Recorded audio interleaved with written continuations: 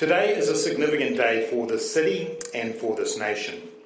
The integrated plan that we are announcing today is a city and nation building plan. Cabinet has met and now endorsed tunnel light rail for the city centre to Mangere corridor. Yep, that's right, light rail again.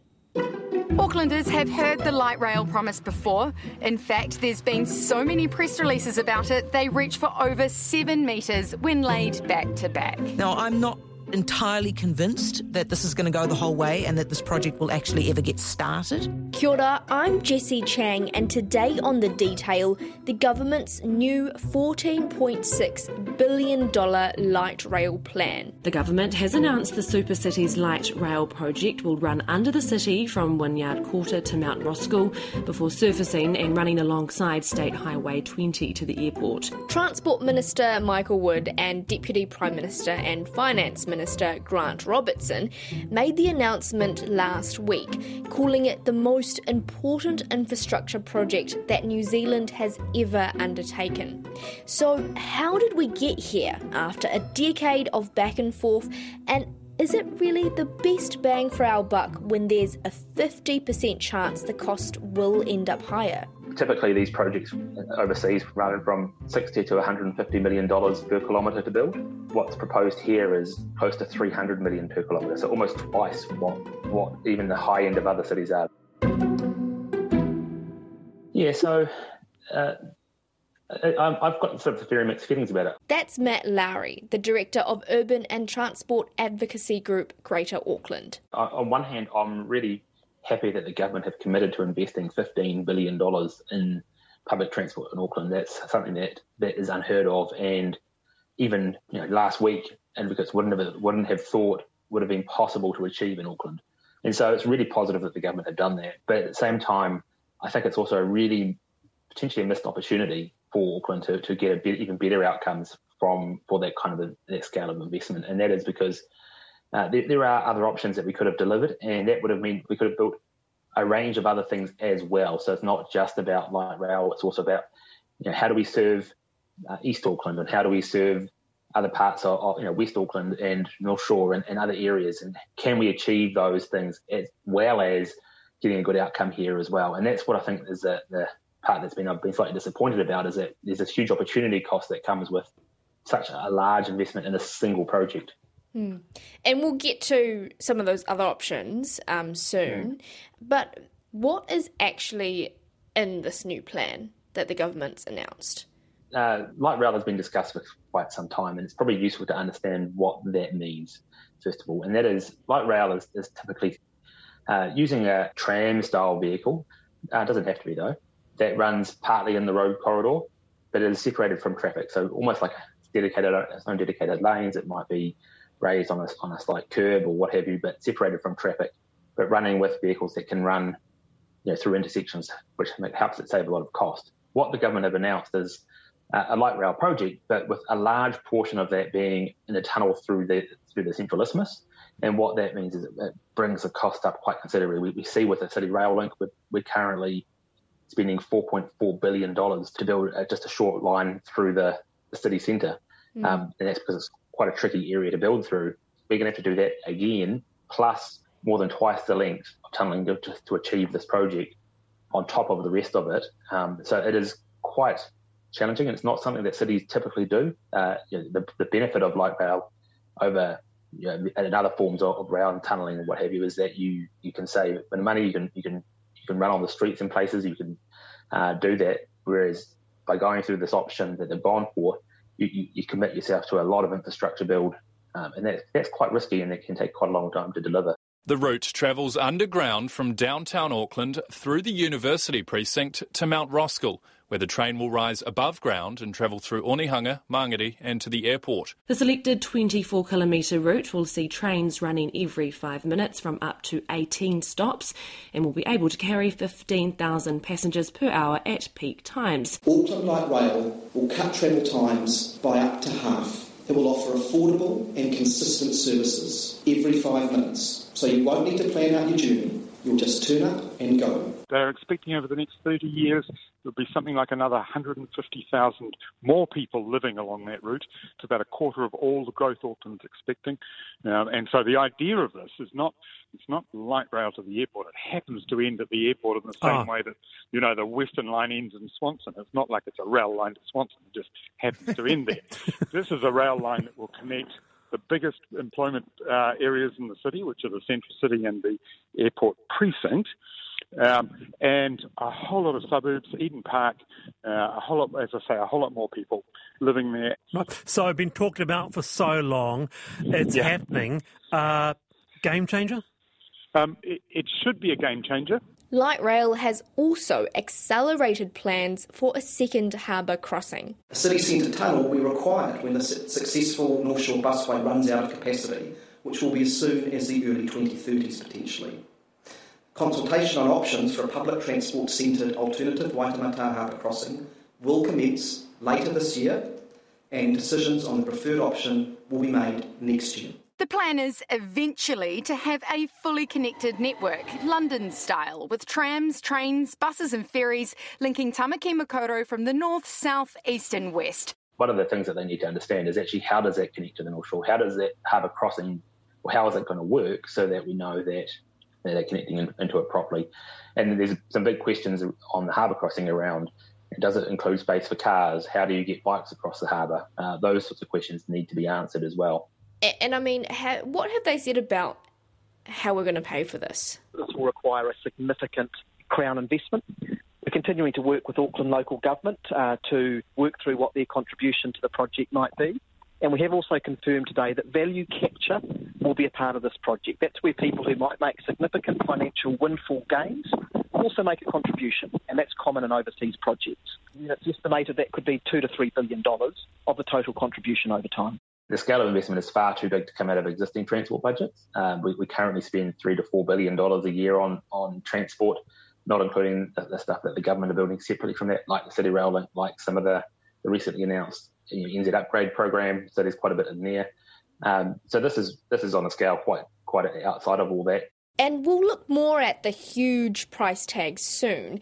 But first, how did we get here? Well, it all started with a debate between Auckland Council and central government over the city rail link. The council wanted it, the latter didn't, and so central government carried out a study to see whether more buses could solve the problem. The government ultimately, when they released it, dismissed their own study, but what it ultimately said was, not only do we need the city rail link, but the buses won't be enough. We have too many buses in the city centre in the future, and we need to find a way of addressing those. It didn't say how to address them, it just said we need to find that's going to be another problem, as well as we need to build the city rail link. So if we fast forward to 2015, Auckland Transport sort of surprised everyone by announcing that they'd been working on a scheme to build light rail in Auckland as a solution to this bus problem. And that was to put light rail on Dominion Road as well as a few other roads on the isthmus, such as Sandringham and Mount Eden and Manukau roads. Mm-hmm. Those were sort of long-term plans, and that was partly to fill what they call a void in rapid transit in the central isthmus. And rapid transit is defined as high frequency, high reliability, and largely dedicated right-of-way that we see, for example, with the rail network, with the Northern Busway. There had previously been discussions around how we serve the airport, whether it be heavy rail, light rail, and various other things. Previously, it had been chosen to extend the existing rail network from Onehunga. But what they found was that, as they did more research on that, it was going to cost a huge amount of money. It wasn't as easy as was initially thought. And if we're building light rail anyway, we're already sort of partway there, and it was actually a cheaper outcome. Plus, we got a connection through other parts of Auckland that we don't currently have. And so that was considered to be a better overall option and cheaper as well. Mm. And so around 2016, that they changed the plan to be this longer route, focusing on the airport. That itself brought about some concern from some people, but it did stack up, and Auckland Transport started proceeding with that. When Auckland Transport initially announced light rail, the government, like they had been with City Rail Link, were pretty sceptical. They didn't want to do it. They even went, and once that airport park came in, went to the point of doing their own study on can buses be an alternative. That study ultimately found that buses were a short-term alternative, but they weren't a long-term. And within 20 to 30 years we would need light rail anyway. It then became a question of not if, but when. And if we know we're going to need light rail in 20 years' time, do we just build it now? And so, considering it's going to take so long to build anyway, yeah, that's right. And that was under the national government, and Transport Minister at the time, Simon Bridges, said he agreed that light rail was the long-term solution here. So knowing that was the case, it really changed that discussion. And light rail then got picked up in the by-election for Mount Roskill, which now Transport Minister Michael Wood won, by Phil Goff in his election campaign. And then in 2017, Labor also adopted light rail as part of their overall platform and said that they would get it built. So there's been a lot of political discussion around light rail and sort of suggesting it's this ideological thing from the government, from the current government. But the reality is that both parties have supported it at some point in the past. And it didn't come out of a political party. It came out of actually analysis by Auckland Transport. The government took the project over from Auckland Transport and passed it on to Waka Kotahi to deliver. They started working through that, and in 2018, they started engaging with the industry to say, well, actually, we want to start building this. How do we do it? Who wants to be involved? Type of thing, and getting that early engagement going on. And then late 2018, early 2019, the Super Fund announced that they want to build it. The Super Fund has announced that it lodged a proposal last month. It says it was unsolicited. This proposal has a Canadian consortium which would finance and build the lines, which are on Auckland's 10-year transport plan. And so the project is now being thrown open for other companies to pitch for over the rest of the year. They had a scheme that how they would pay for it. It was through effectively a rent-to-own type deal. So even though Super Fund would be digging out of its own pockets initially, it would receive deferred payments from the government, guaranteeing steady income. The government was quite enamoured by the idea, by supporting the Super Fund in a way and also getting light rail delivered separately. And they embarked on this process, that they called it the twin track process, which was to say, actually, who should deliver light rail? Should it be our transport agency who delivers it, or should it be a Super Fund along with their Canadian partners? Now, one part of that was that the Super Fund actually wanted to deliver this as a quite different project, which was not light rail like had been proposed, running through the surface on Dominion Road, but what we call light metro. And light metro it's similar in some ways, but it uses in this particular regard, it's a bit like Vancouver or Copenhagen. They use an automated train. It's a bit smaller typically than a trains we might see in Auckland and Wellington, but they're automated. They can run really high frequencies, and they're on a dedicated right of way. So that would require either to be fully tunnelled, elevated, or completely separate from any pedestrians and traffic and what have you. So no intersections at all. They went through this twin track process with Waka Kotahi and Super Fund competing against each other. Waka Kotahi ultimately changed their plan to be quite similar as well, but when it came to the decision in 2020, New Zealand First blocked it. The Auckland Light Rail project looks dead in the water for now, with coalition partner New Zealand First refusing to back it before the election. The party opposes the cost. This is set to be a multi-billion-dollar project. It opposes the scale and the potential involvement of that Canadian bank, the Canada Infrastructure Bank, working in partnership with the Super Fund. But the documents released show that had they gone ahead with the preferred option, it would have been the Super Fund deal that would have won. And then government are looking fairly silly now. They haven't delivered anything in 3 years' time. They had been ready to sign off contracts before this whole thing kicked off. And last year, around about April, Michael Wood announced that they would kick off this new process, which would look at what the options are for light rail going forward. And that narrowed it down to a couple of options. One is light rail, and the other was light metro. So which of these do we build? And then do we build it on Dominion Road or Sandringham Road with the key considerations? There's other work that they've done around this to look at the options, but those are the sort of key options. Which mode and which corridor do we use? And the reason Sandringham Road has come into the picture here is because of Kāinga Ora, and there's a huge amount of housing that Kāinga Ora, or land that Kāinga Ora owns, particularly around Wesley at the southern end of Sandringham Road. And the government are really keen to tie the light rail in with that housing project so they can get the benefits of that transport and housing integration. Now, arguably, and that housing could happen anywhere, but because the government can't guarantee the private sector will deliver it, they want that certainty that there'll be housing delivered alongside this project. And so therefore that has helped sway the discussion towards that Sandringham Road route. Right, and it's not because of all the backlash from the Dominion Road business owners when light rail was suggested there?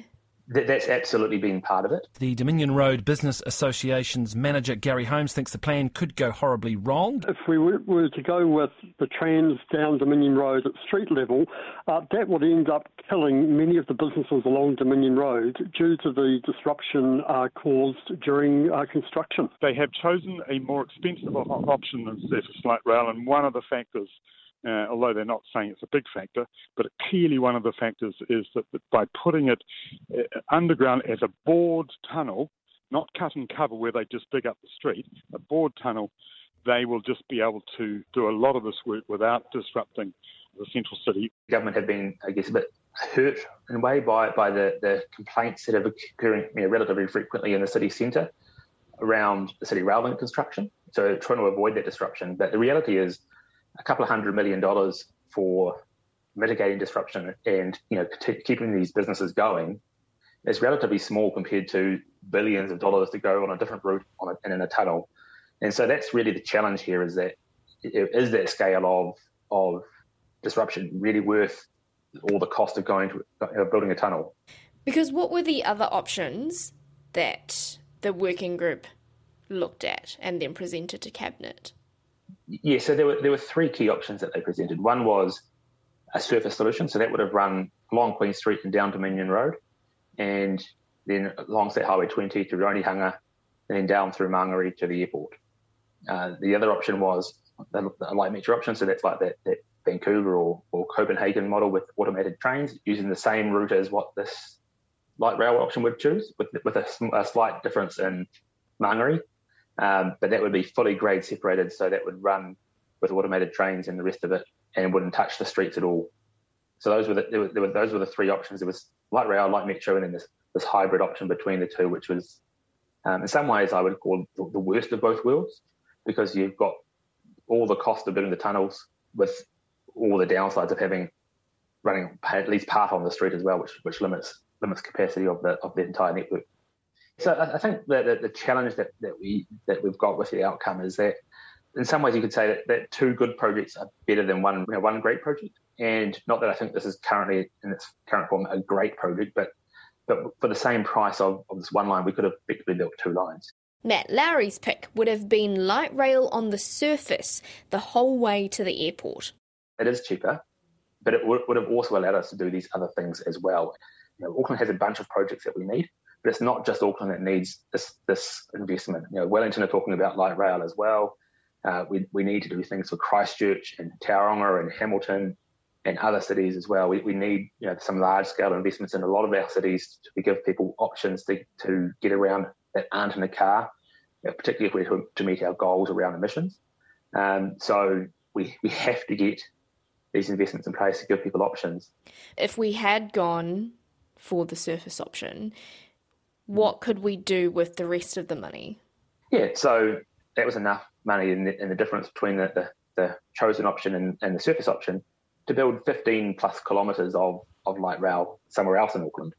Now, to put that in perspective, that could have delivered light rail along the North Western Motorway to Westgate, which is part of our plan. Alternatively, we could have built light rail on Sandringham Road as well as Dominion Road, which would have served the Kaingaroa development, and we could have built on top of that a route across the city, so roughly from Avondale through to Penrose type thing. We could have built a whole bunch of routes, and those would have actually had a wider benefit for the transport network, not just this one corridor. And when you compare our projected spend on this to other countries, even the surface level option that the government produced was probably the most expensive light rail in the world. Typically, these projects overseas, from what I've seen, run from $60 to $150 million per kilometre to build, which is a lot of money. But what's proposed here is, in today's dollars, close to $300 million per kilometre, so almost twice what even the high end of other cities are. The only city that's comparable to that has been in Sydney, which has a lot of known issues around poor contracting and a whole bunch of other stuff. But the cost even of the surface option was out of scale for what other projects are internationally. And then we've heaped on top of that again with this large tunnel option that we're building. Why is it so expensive for us? There's a couple of things. So typically projects in New Zealand are more expensive. Part of that's just due to our location. We are far away. It's hard to get people in, particularly now with the COVID restrictions. But even before that, there's a lot of big projects going on in Australia that are very similar, that use exactly the same skill sets. And they'll pay, some of the times they'll pay twice as much for their staff. So it's very hard to keep skilled staff here in New Zealand at the wages that we're paying. And then there's just the cost of getting the raw materials to do it, all the concrete and steel and all the rest of it costs more in New Zealand. And so it's worth noting that these costs, this $14.6 billion cost, and now that's inflated to the year it's actually going to be built. The real cost is compared to today is more like $10.3 billion. But that's what's called a P50 estimate, which means that there's a 50% chance that the cost will go up in the future when it's actually built. And there's also a 50% chance it will go down. But given the complexity with tunnels and all the rest of it, the geology and all that, there's a really good chance that we're more likely to be on that high side. And in fact, we saw that exact thing happen recently, last year when the government announced they'd changed a bunch of projects with the NZ Upgrade program, which was when the bike bridge was announced, and a bunch of other projects that all blew out quite considerably. Some of them doubled in price, quite a lot of them actually. And that was all because of these construction pressures, and they were using the same P50 estimates.